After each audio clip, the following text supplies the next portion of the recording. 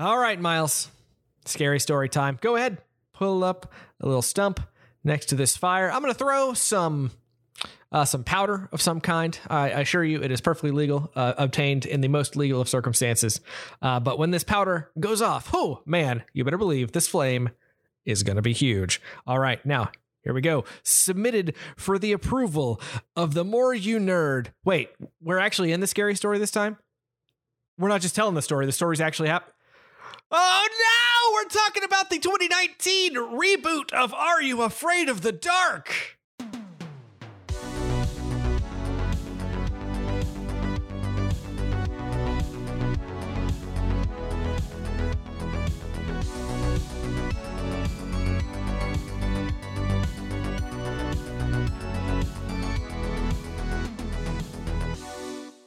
Hello, everybody, and welcome to your new favorite podcast. My name is Drew. I am joined by my good buddy, Miles. Here we are in the spooky times of the month of October in the year of 2021. Miles, how are you, buddy?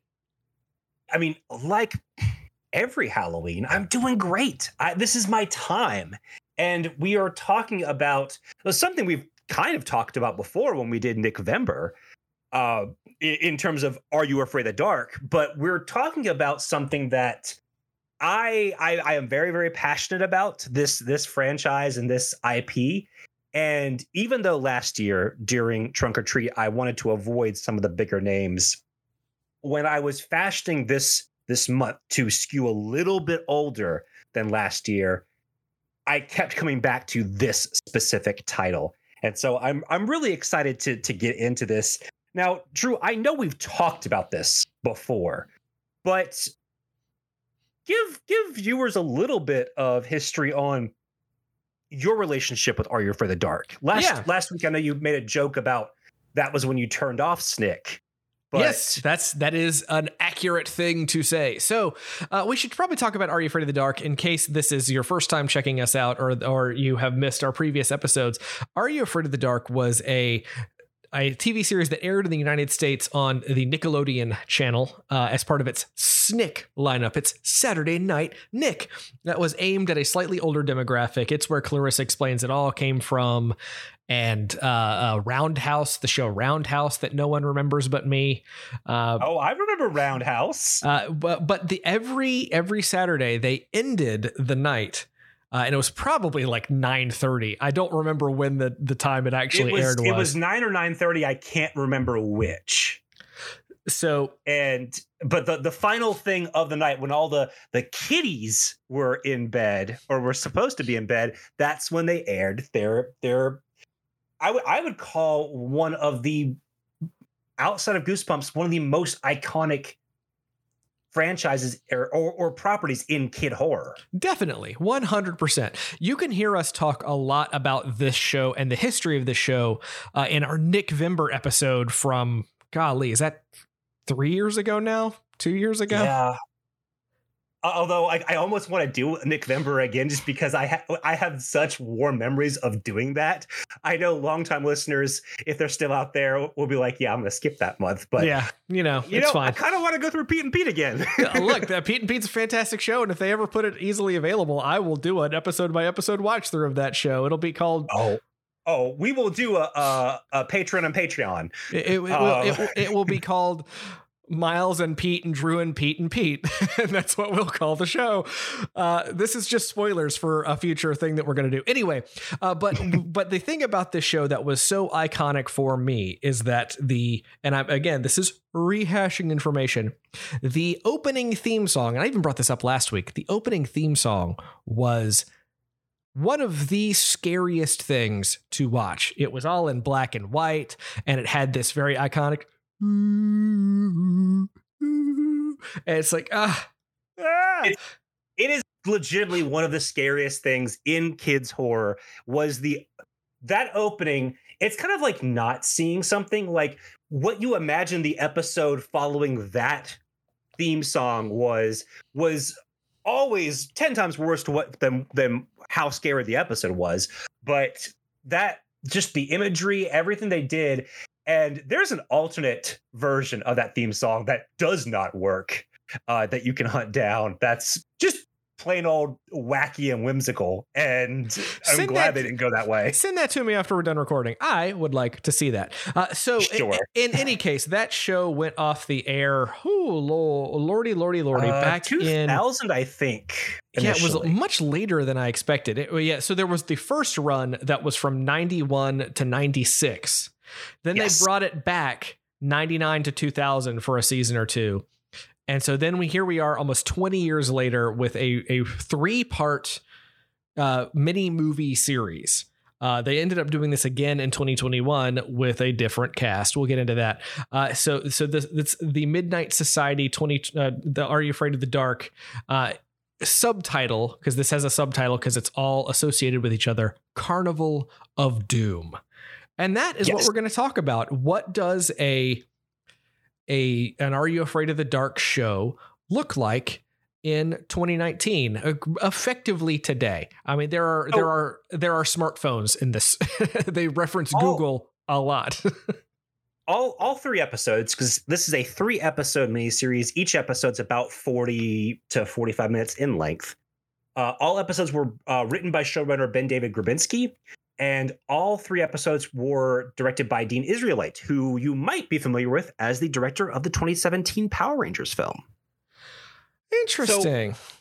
So it's funny because Grabinski was someone I had been following on Twitter for a while, and then when he announced this, I was kind of pleasantly surprised. And we're not going to again do a deep dive, but I did want to take something from an interview that does have something to do with the theme of this month. And the interview was with Comics Beat, which is an online magazine, and the interviewer asks, in terms of horror for younger audiences, on what the limits are for a YA audience, or if there should be any limits in the first place, there's a dividing line for some as to what's appropriate and what isn't. I'm thinking more along the lines of Scary Stories to Tell in the Dark movie and how it managed to keep things scary and even dangerous, considering it's mostly happening to kids. What's your take on what YA horror should be? And Grabinski answers, it's something I had to think about, but not from the perspective of what's safe and what isn't.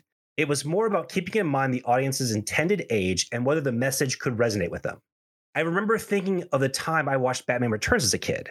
There was a lot of talk on what shouldn't be put into a Happy Meal and if the movie was even appropriate for kids. And then I think I was self-aware for that. For Are You Afraid of the Dark, I think nihilism just isn't always the best route. Don't tell a kid at a formative age that the world is a terrible place and that the bad guys are going to win. In our case, we wanted the idea that good could triumph over evil and that kids will make some deep connections with each other. When you watch kids horror, you get the part where the kids put the pieces of the puzzle together and stop evil from winning, mostly in some supernatural scenario. With adults, you get the first 2 parts, but in the last 15 minutes of the film, you see the bad elements aren't entirely destroyed, and surprise, we're all going to die. That's the idea behind Final Destination, which made it hilarious, to be honest, and with many of the other slasher movies out there as well. You can't take that approach with 10-year-olds, because you don't want them to get jaded and think everything is screwed up. Look, the easiest way to think about it is, if it happened in a Harry Potter movie, then it's okay. Really, those are a good barometer for how dark we could get for a long time, and it helped give me a peace of mind for working on Are You Afraid of the Dark? And I think that's a really good take in approaching horror for kids, because it's the very same reason that we talked about last week as to why horror for kids resonated with us. Now, some of those things that we talked about and some of the episodes of the original show did have unhappy endings, but they were more kind of comic book stingers than super depressing. Yeah, it's interesting, especially thinking about the movie we watched last week, Night Books. I think about Hansel and Gretel. I've been thinking about Hansel and Gretel a lot, and all of those old fairy tales. Was Hansel and Gretel Grimm's? I don't know if it was Grimm's or not. I can't remember. But the Grimm's as well, and even the pre-Grimm's versions of those stories were all stories to scare children into doing the thing that their parents are telling them to do. Like, right. Do this or a monster will come and eat you, which is a very, it's a very 16th century German way of thinking, I guess. But but it's interesting to see that reflected in both that and this, that you have effectively very similar kids. The kid from Night Books would have fit very well with the Midnight Society because he would have probably been a founding member. Yeah. But let's get into the way that they laid this out. So we have 3 episodes. Of course, the first episode submitted for the approval of the Midnight Society. We are introduced to our main character, who is Rachel, and she is new to town. It's this little town in Oregon, which I'm not sure if they ever established that the Midnight Society was in Oregon before. I don't know. I don't know if they ever did or not, but again, if it's any town USA, the Pacific Northwest actually works really, really well. So I'm super into it. Also, the town was called Argento, Oregon, which is named after famed horror director Dario Argento. And Rachel is headed off to her. She's woken up from a nightmare that she is having about this character called Mr. Top Hat.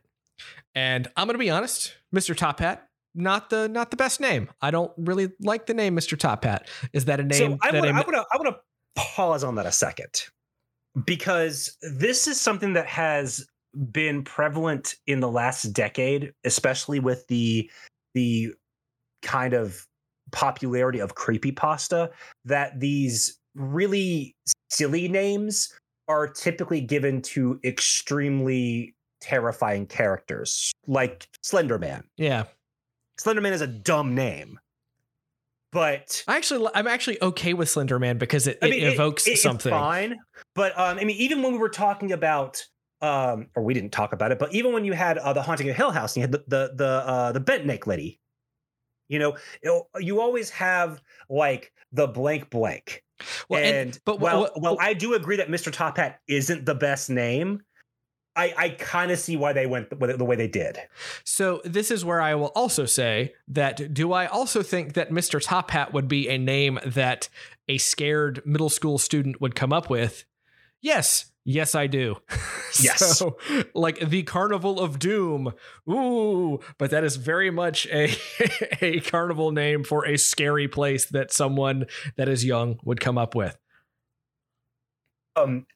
I also like, I was telling this to Drew before we started recording, and he didn't seem to care. But I mentioned this to Renier last week, and I love that Mr. Top Hat looks like Brendan Urie from Panic at the Disco in the Irate Sins video, because it is hilarious to me, because I feel like younger viewers, especially when you had the emo revival that happened amongst that age group in 2019, they would probably be very aware of that specific costume.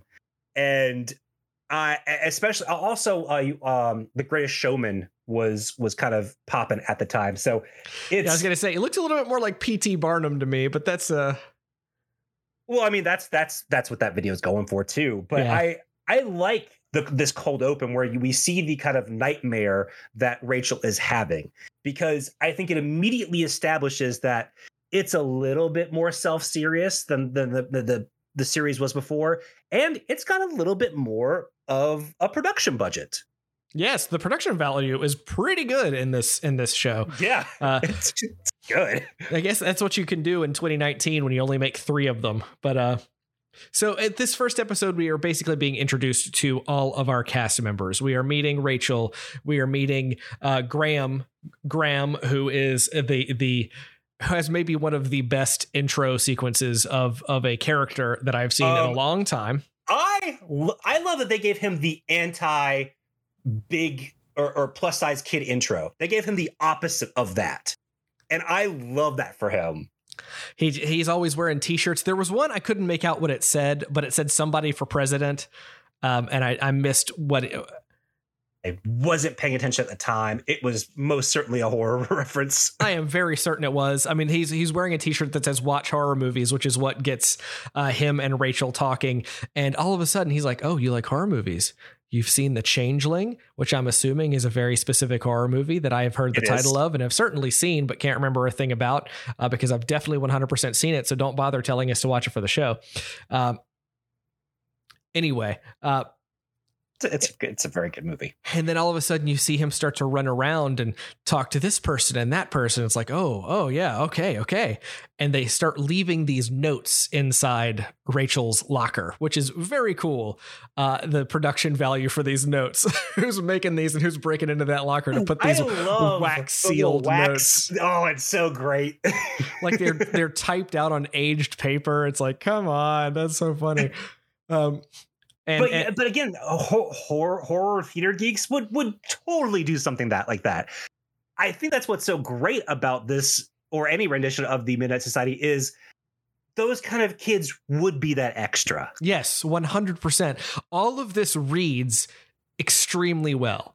And of course, they take her in what I think is maybe the most fun reference to the original. They tell her to go out to the woods, and she's walking in the woods using this map alone in the middle of the night. She's got to meet them at midnight at this place. And there are references here and there to the opening credits of the original show. There's like a swing set that's swinging, and there's a boat just bobbing in the water. And I appreciated that as someone who changed the channel immediately watching that every time. Or seeing how far I see them kind of go through because there are no there's not a title sequence in this one. You get a little bit of a remix flourish of the theme song and about maybe 10 seconds of, Are You Afraid of the Dark and some credits, and that's it. Oh, there's definitely credits because you see the figures walking through the woods, and you see I definitely get about 10. You get about 10 seconds. It's like 30 seconds because I definitely had to hit the 10 seconds forward at least twice on Paramount Plus. But anyway, so so the Midnight Society is gathered there, and they've got these creepy masks that look like kind of cracked stone facades. Yeah, they're very cool little doll looking masks. I was a fan of them. Creepy doll masks. That's exactly what they are. Oh my gosh, that's exactly it. And they basically tell her she needs to come back the next night prepared to tell them a scary story. And yeah, you get 24 hours and that's it. This is where I have my first problem with the movie, with the series. That's a school night, Miles. They're sneaking out to do this on multiple school nights. I'm sorry. Drew, you cannot think about this as a parent. You got to think about this as when as being a child. Part two that bothers me about this. She just opens her window. She doesn't close it behind her. Well, anything could get in that window. As she's sneaking out. Oh man. I mean, this is kind of standard. There's a lot of good stuff for as well as they play some of the horror. They do a lot of good stuff to kind of ground this as definitely a show for the age group. There's always a couple of things that are a little melodramatic. There's a scene on Rachel's first day where she's trying to figure out where she wants to sit for lunch, and people are covering up their seat unconsciously and doing all this kind of orchestrated stuff that would never ever happen in real life. But what we all expected from every bit of middle school and high school media when you're the new kid at school, that no one's gonna want to sit with me. Exactly. And so there's stuff like that I think is just overdone just enough to continue to ground this as a kid's series.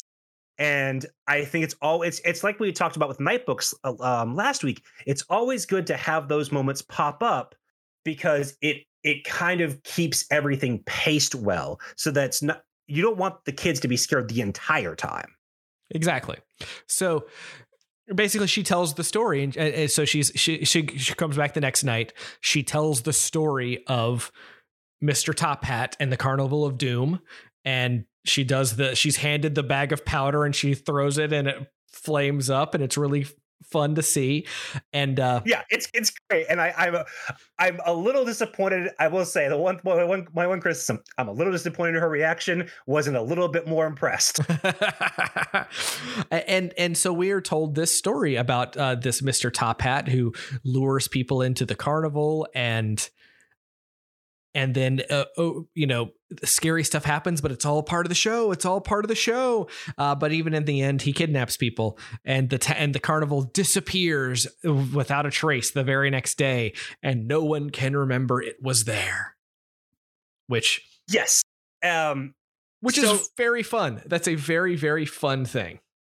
And what's really, really fun is at the end of her story, you find the circus is coming to town, and a kid named Adam, who was the person that Rachel sat with at lunch the very first day, disappears, which gives me kind of some subtle the beginning of It vibes, specifically the 91 miniseries, but I think there's a very similar beginning in the 2018 version as well. But just like a kid disappearing and just kind of this small town kind of reacting to it. One thing that I did enjoy about this episode was how it introduces us to all of the kids, because we haven't spent a ton of time with them yet.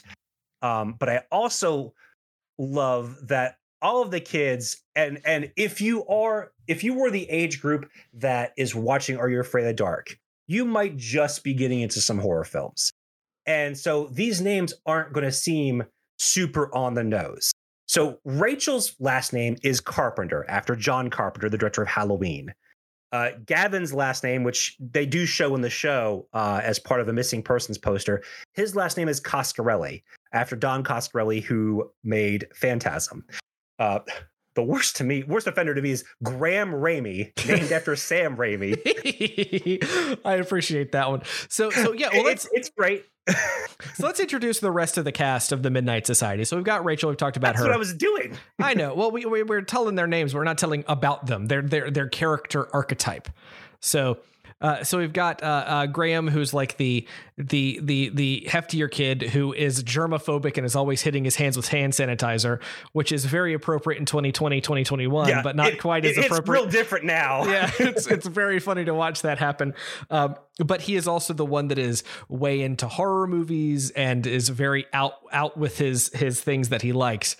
You've got Louise, who is by all intents a popular girl. She's a cheerleader and doesn't want to be seen at school with Graham because we learned later has had some different past stuff that she has tried to get behind and has become popular as a big plan that she's had, et cetera, et cetera, et cetera. They also talk about her prior unpopularity. I think if I heard correctly, her name used to be Loserese.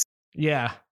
Which is, I mean, it is something that a kid would come up with, but it's also drastically dumb. Yeah, it's real bad. I'll be honest, that never landed to me because I continually forgot that her name was Louise. But that's my fault. That's not. So beyond that, we've got Akiko, who is she's a filmmaker, but she's like a legit filmmaker. She's making movies. She's got a set. She's got a crew. She's got special effects. And she's very clearly a parody of someone who, so Ben David Gravinsky has spent time as director's assistants and stuff. So I can tell that's like they're just putting some of the bad characteristics of a lot of directors just kind of as a caricature for Akiko. Akiko might be my favorite character. She cracks me up. She's sassy. She's very fun. And she also has a brother who is a member of the local police force. So one of Argent's finest. That she snidely talks to him about. And then last but not least, we've got Gavin that we mentioned, Coscarelli, who is Rachel's handsome next door neighbor and who surprises her as being a part of the Midnight Society, because surely someone so handsome could never be into this spooky stuff. I love when he introduces himself when they move in, and the mom, Rachel's mom, cracks me up. Rachel's mom has zero chill. She has no chill whatsoever. Like, Rachel, say something to the boy. Yeah, and it's not just say something to him. Say something to the boy. Like, it's very, very like that. That felt like a mom from the 1990s talking about stuff. It did. I mean, she is so freaking funny, and her lack of self-awareness makes her even better, especially when she meets Gavin's dad. We'll get to Gavin's dad. I don't want to spoil Gavin's dad just yet, but but so they, of course, they find out that Adam, who was this other kid that Rachel has met, who tried to help her open her locker, and who she thought was Adam's last name. No, because you know this director, Adam Lynch. Huh. Like it was very clearly having fun. So that if you're an adult, you're catching. If you're an adult horror fan, you're catching these things, but it's still playing really, really well to the kids. But this is where I really loved this first episode, and then I knew I knew this was going to happen. I think because I had heard it was going to happen, but then when it actually happened, I gotta say, I was a little disappointed. But also, I shouldn't have expected anything differently, and that's the Midnight Society was always telling stories, but the stories were not real. And as we learn at the end of the first episode and into the second and third, they're not just telling the story of Mr. Top Hat and the Carnival of Doom. They're now living the story of Mr. Top Hat and the Carnival of Doom. And I don't think I like that as much. I like that I get to learn more about the Midnight Society members and they become more characters, because I feel like that was something that was lacking in the original shows, both versions of them that came before this. The kids were kind of just there for a couple of minutes, but the story that they were telling was really the main story of the episode. So you got attached to some of them, but not really, in my opinion. I don't know. You might have a different take on that. So I can understand that. I was actually very, very excited that the Midnight Society themselves were the actual protagonists. The background of this specific miniseries was that for a handful of years, Nickelodeon was gearing up to release a theatrical Are You Afraid of the Dark movie that was at one point rumored to be written by the screenwriter of it. I don't know if that ever actually came to fruition or if Grabinski took that role and went further. So when this was, they never spoke of the movie again after a certain time period. And I believe Dean Israelite was supposed to be the director. So I think what happened was they took the concept of an Are You Afraid of the Dark movie and split it into 3 chapters. And this is what we got. So that for it being different as a feature film, the twist would be that the Midnight Society is living the story. For sure. I mean, that is when it comes to something like this. And again, this is 3 episodes of a continuing story. It makes more dramatic sense to do it this way, unless you're telling a really long story that's really involved. Right. But they're not going to do it that way, because that's just, it's not, I wouldn't have done it that way. I would have done it the way that it happened here. But part of me is a little like, I don't know, it feels different in a way that I don't know is necessarily the best thing. But hey, this turned out pretty good. So I don't know. What are you going to do? I also think for me personally, I always wanted to spend more time with the Midnight Society. As I said last week, that was kind of what I always wanted from a friend group. And so getting to see these kids live out kind of that best dream was really, really fun for me. I remember kind of live tweeting this when it initially came out. And so I was super, super into the idea that this specific story was about the Midnight Society. If this had turned into a series, I would have liked for them to, from here on out, go back to telling stories. Yeah, I think. Did they do that for the most recent 2021 release? Did they? I haven't seen it. I'm gonna, they call it the Curse of Shadows. I'm going to guess that. I'm assuming it's about shadow people again, which was a subject matter that Are You Afraid of the Dark did really enjoy. I'm looking, it's like I see a storyteller in the first episode, and then I see no storyteller in the following episodes. So I think that might be the case. I don't know. Yeah, the 2021 version is, I think, 6 episodes, and they kind of surprised everyone and just, I think, because it was supposed to come out last October, and so they pushed it back to March. And from what I have, the only pieces I've seen written on this have been positive, and that apparently it was more people enjoyed it just like the first one, and that the assumption is there will be a 3rd revival season at some point in time. So this could be something to do every year or so, with probably a completely different cast. And if that's the way they decide to do it, even if this first cast was really good, I really like this first cast of Carnival of Doom. I love this cast. But if they choose to do a different cast and make it more of a vignette style thing, I'm okay with that. I mean, not a vignette style thing. I will say, looking at the episode titles, they all have the tail of blank. So there could be they could be doing a variety of different things, or maybe each person has a small story in each piece. It's hard to say. It looks like they may be telling multiple smaller stories that tie into a major story. Yeah. So I almost put this on the list for this one, but I really wanted to talk about the 2019 one because I hadn't seen the 2021, and this cast is so stellar. Yes. And I feel like you don't often, it's just like with night books, and maybe it's something we're going to see more often.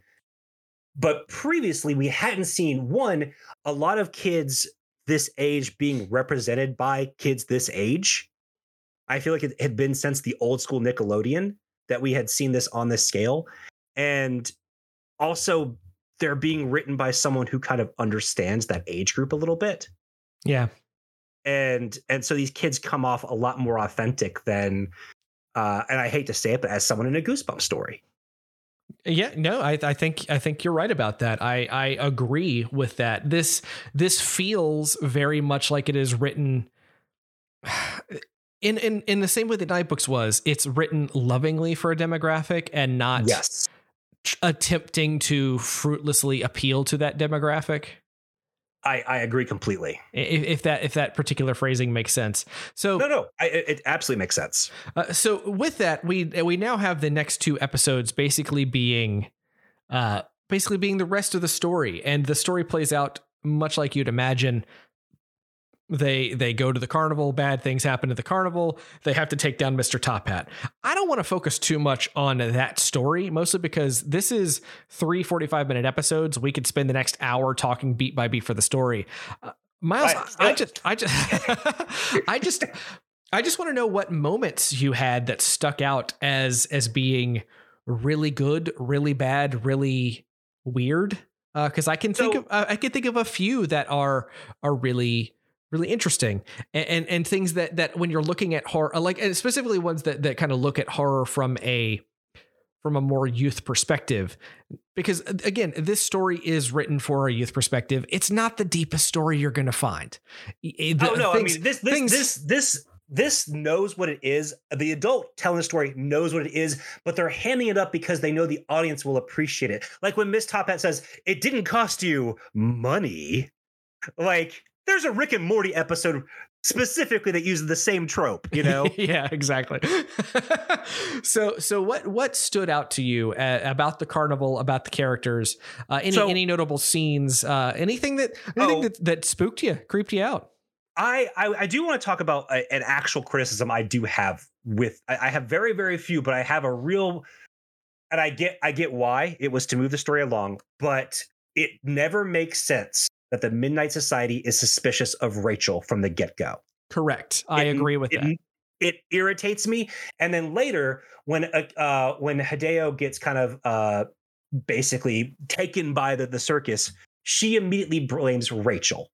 And again, that one I can almost forgive because it's grief, it's lashing out. But I was going to say, I in that moment, I did, because she already had it in her mind that she was blaming Rachel, and then that is just the natural thing. I've seen that happen to people in real life when they're grieving about stuff. Like, that actually made more sense than them blaming her for everything in the first place.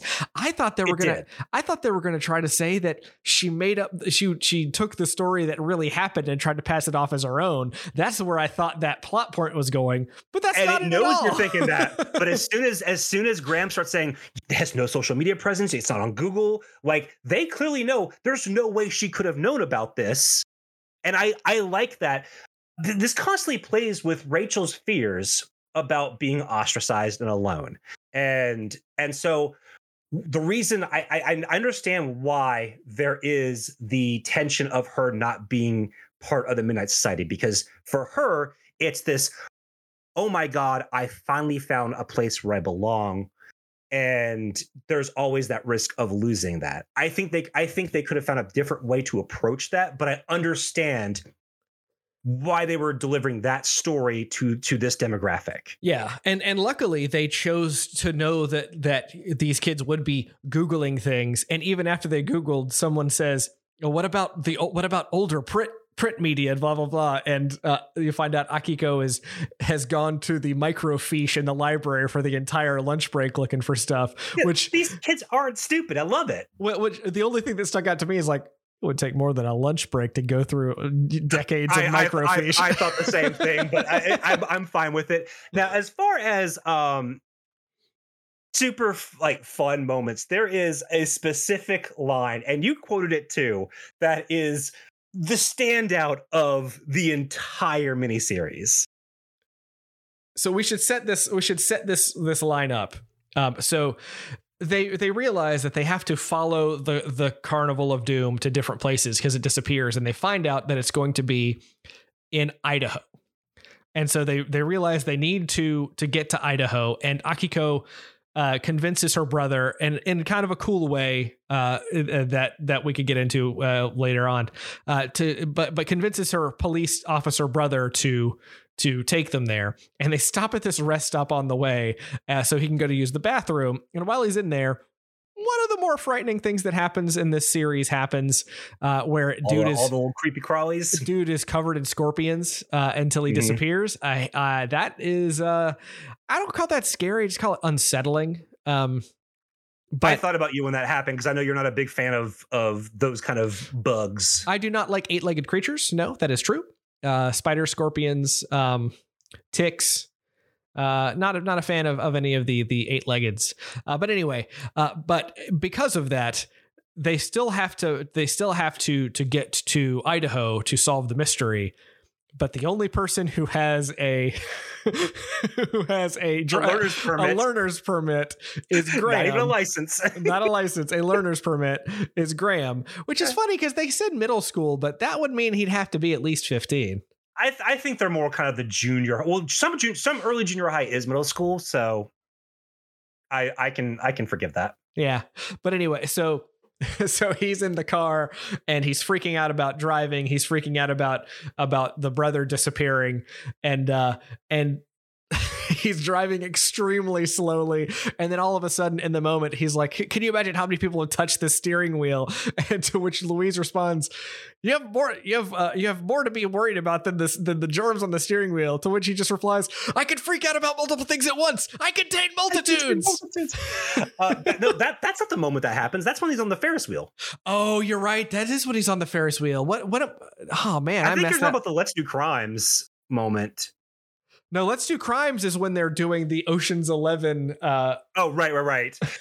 So the scene, which that moment is great too, but there's a scene where I can't believe I've messed that moment up. I'm sorry. Louise and Graham are on the Ferris wheel, and Graham's freaking out about the height, and Louise is trying to calm him down, just saying it's not a big deal. Yep, that's it. It's fine.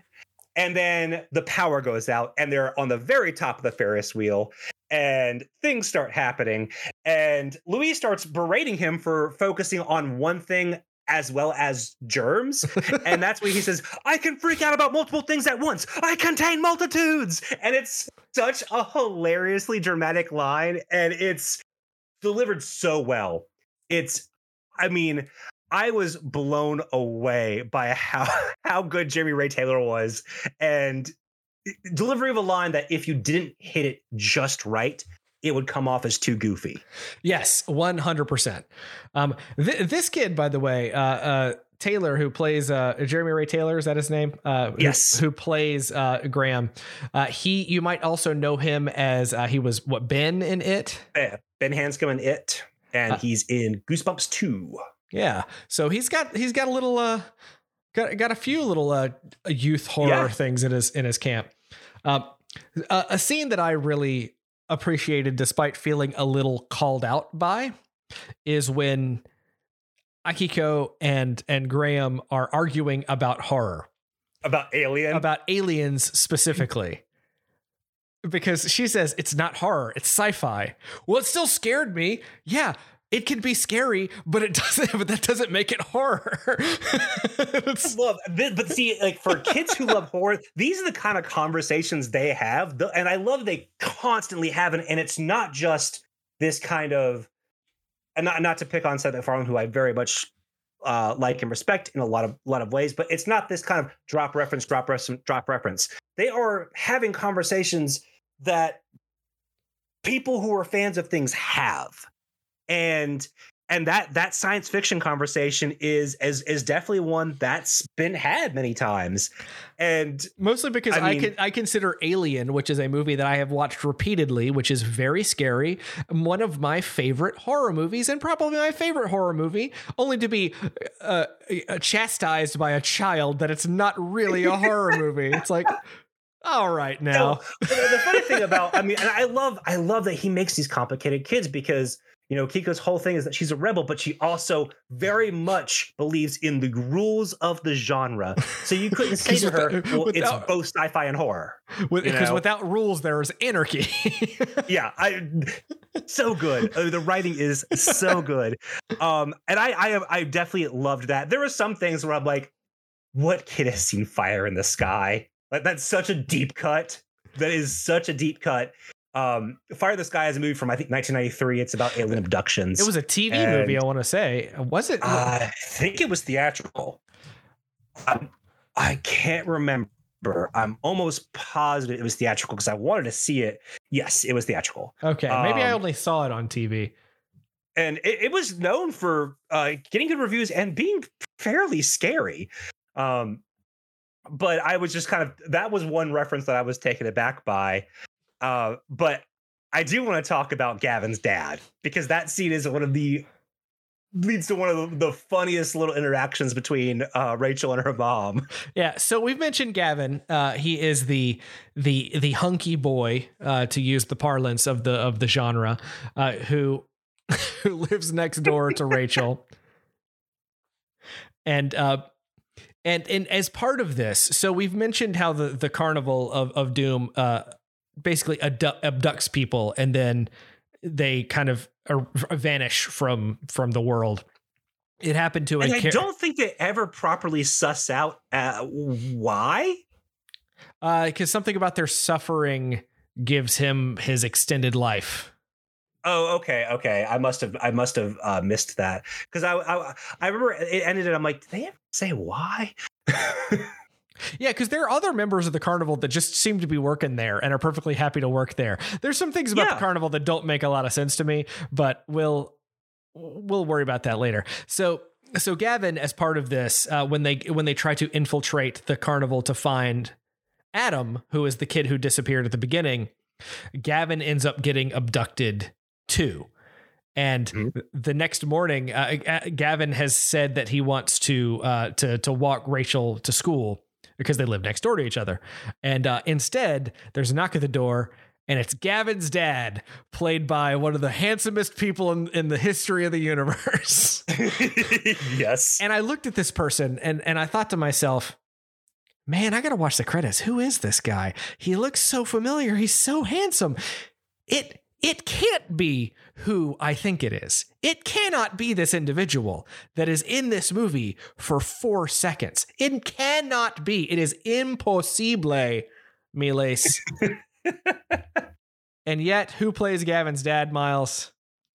Superman himself, Brandon Routh. Brandon Routh with a long hair look that he is pulling off. Oh, he is 100% pulling it off. He is one spicy meatball, as they would say. I was so shocked because he's just in that scene and then he's gone and he never comes back. So I was kind of curious about that, and I looked back, and apparently in around like 2010, Brandon Routh did a short film with Mary Elizabeth Winstead called Cost of Living. That was directed by Ben David Grabitsky. Oh, well. So I'm guessing they are buddies, and because I like the way he appears, it is impossible. It is absolutely impossible that Nickelodeon just like randomly reached out to Brandon Routh and he needed a gig. No, Because he was still on Arrow at the time. the Legends. Legends of Tomorrow. The only thing I can think of that happened is that they were filming this in Vancouver, where they filmed all of those stuff, and they were like, "Oh, we need the guy who was going to play this hot dad dropped out. Brandon, can you do this? It'll take 20 minutes." And it's like, yeah. I don't even know if it went that far. I bet he said, "Hey, would you like to be a walk-on in Are You Afraid of the Dark for a quick little moment? You play the hot dad." And I'm sure Brandon Routh was like, "Oh yeah, that sounds great," because he's apparently the nicest guy in the world. I am very happy to be hot professionally. Yes, thank you. And it honestly, like, that's a moment for adults just to like. I was so happy to see him, and then Rachel's mom is just like melting. Because who wouldn't, man? Who wouldn't? I know, I get that, but like, she's also still encouraging her daughter to date Gavin. So it's just like, Miss Carpenter, how do you think this is going to work out for you? Because, you know, that creates an awkward situation for your children.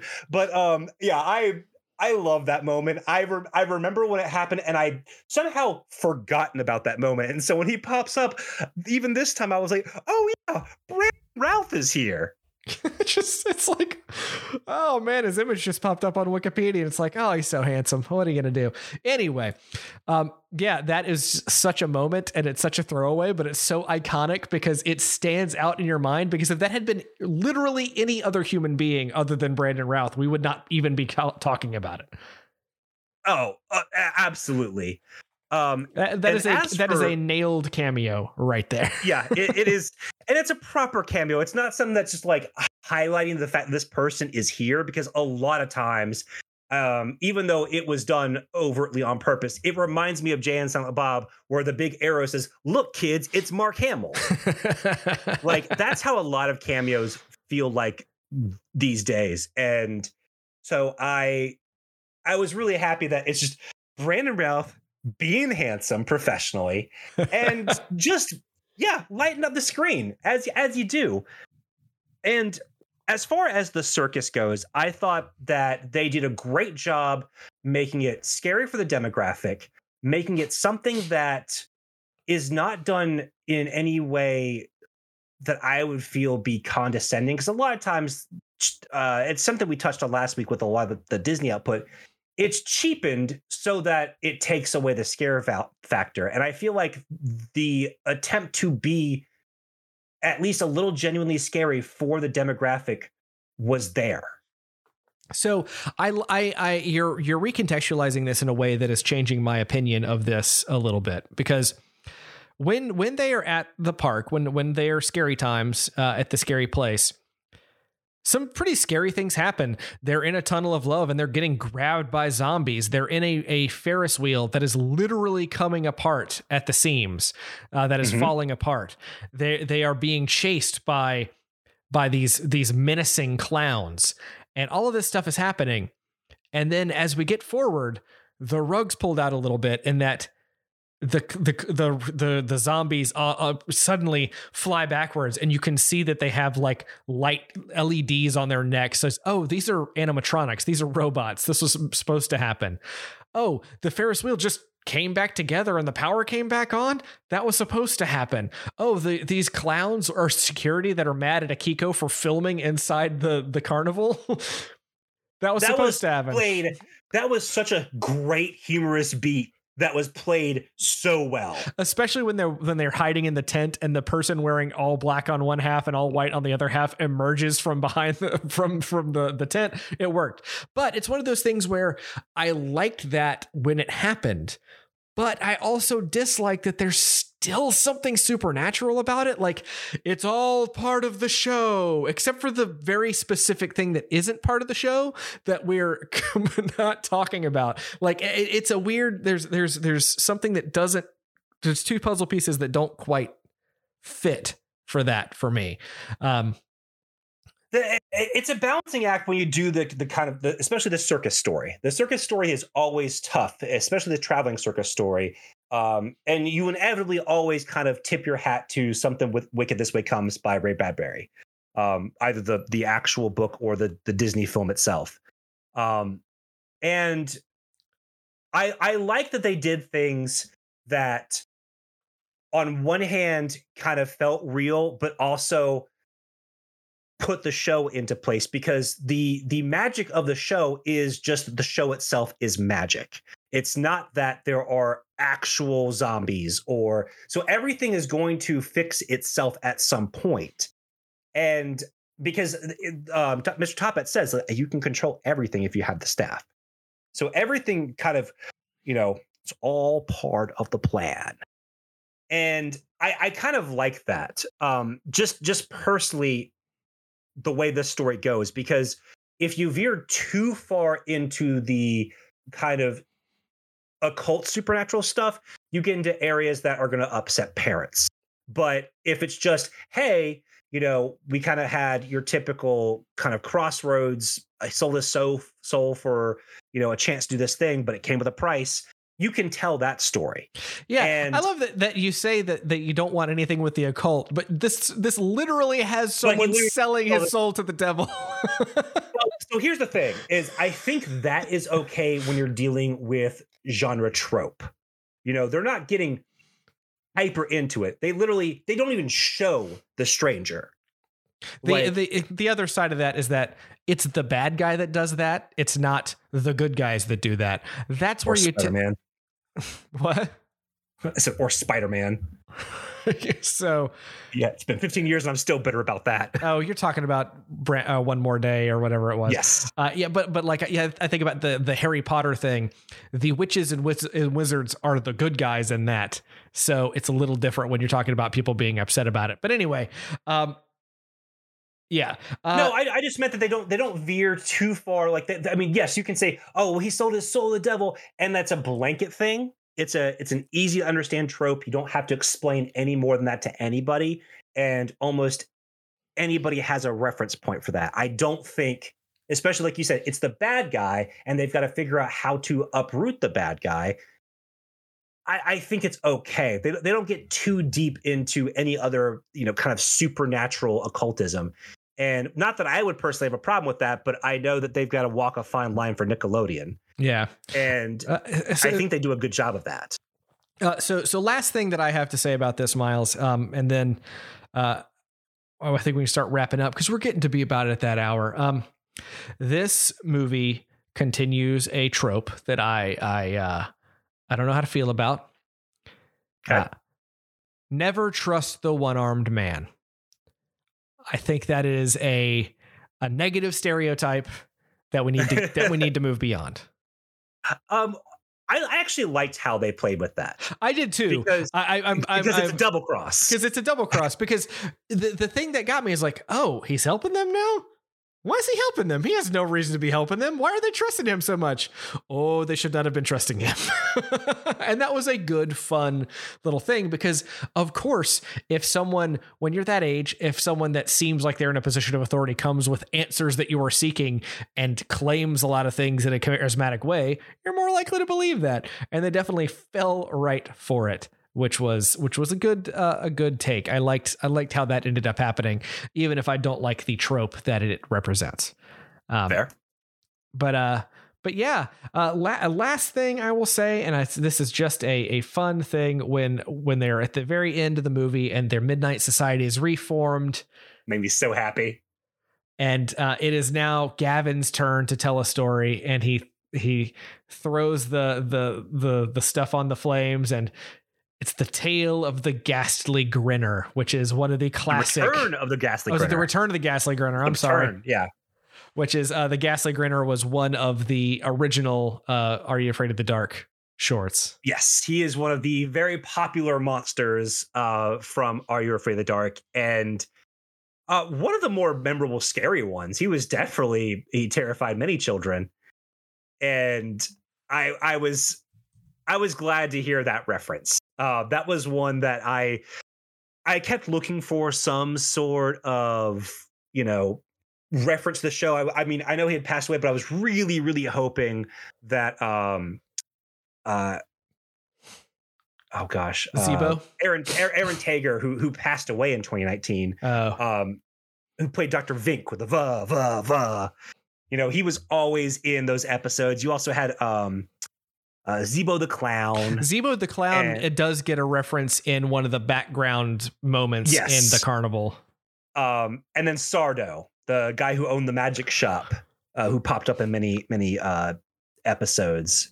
Miles, I have to tell you, because I don't know if you've seen that. Do you know that he features heavily in 2021's Curse of the Shadows? No. Again, I haven't seen it yet, so I did not know that. So I'm happy to know that. So with that said, as we wrap back around to probably saying a lot of the stuff that we said at the beginning of this episode, when it comes to horror for children, where does this rank for you when of either the things that we've talked about or the concept as a whole? Kind of final thoughts. This honestly ranks pretty high. I mean, part of it is the fact that I have long wanted this particular franchise to have a budget and to have the space to tell a well-developed story. And I think this does that. I'm going to stop shy of calling it God tier kids horror, but I think for that tween demographic, that's so hard to get right, because with that demographic, everyone that age is always wanting to kind of pretend they're older. And so you have to treat them with a little less of a kid's glove than you would a Y7 group, which is why I would put Are You Afraid of the Dark higher than Goosebumps, but it's got to be lower than something like, Fear Street or a Christopher Pike book. So it's such a razor's wire to cross. And the fact that this show, for the most part, gets it so right, and it plays just like a good movie, this ranks really, really highly for me. I mean, it's up there mostly because it respects its audience and it respects the genre that it's writing for. And it's written from a perspective that, like last week, understand what it's like to be kind of an outsider kid, and tapping into those things about kids wanting to find a place and kids wanting to be heard and, wanting the freedom to do their own thing. All these themes take place in this miniseries and are done very well. So I appreciate this show for giving all of the members of the Midnight Society a lot of agency. I wish they had time to go into more of the characters. Some characters, got less time than others, but it also didn't overstay its welcome. At 3 episodes, it gets in and gets out, and I think tells a fantastic kids horror story. Yeah, I agree. And I think this, much like Night Books, feels genuine. And I that's such a difficult thing to define, but I know things like this, especially when it's a long time favorite thing, could feel very much like a cash grab and a lot of people were worried about that when this came out.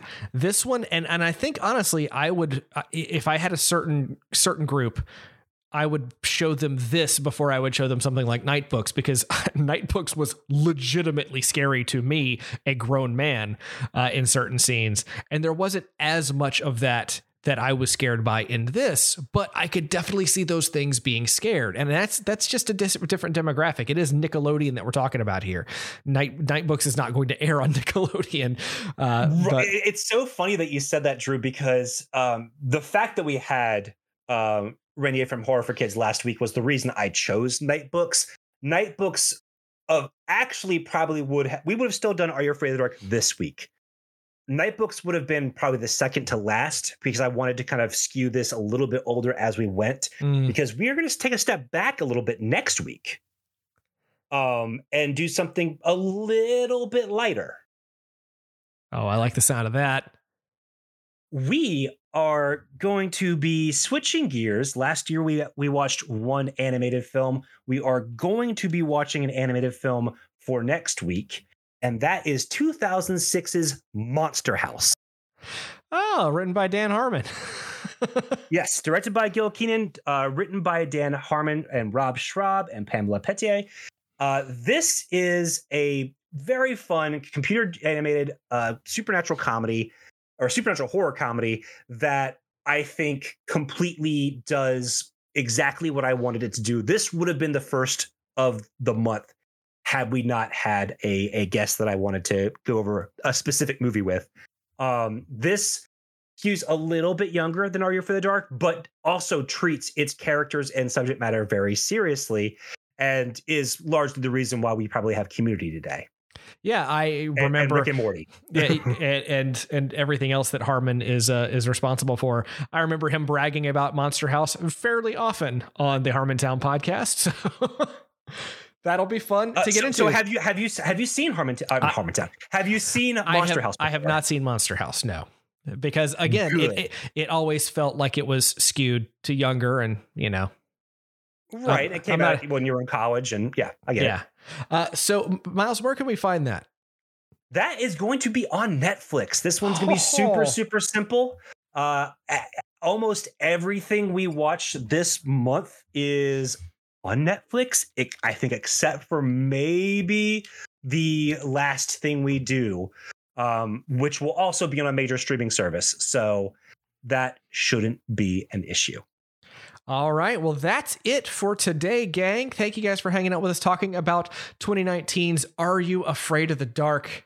The Carnival of Doom. I have to keep looking up the subtitle because they don't actually say the subtitle in the episodes. Sorry for the dark. But we're gonna be rolling on with Monster House next week. I gotta say it one time. I really loved 2019's Are You Afraid of the Dark, and I'm excited to take a step back into to Monster House, because it's been a long time since I've seen it, and I remember it being very, very good. So I'm curious to look back on it. Yeah. So with that said, that's where we're going to wrap things up today. If you would like to reach out to us, you can find us at themoreyounerd.com. You can tweet to us at themoreyounerd and go to facebook.com/themoreyounerd. And you can email us themoreyounerd@gmail.com. That's themoreyounerd@gmail.com.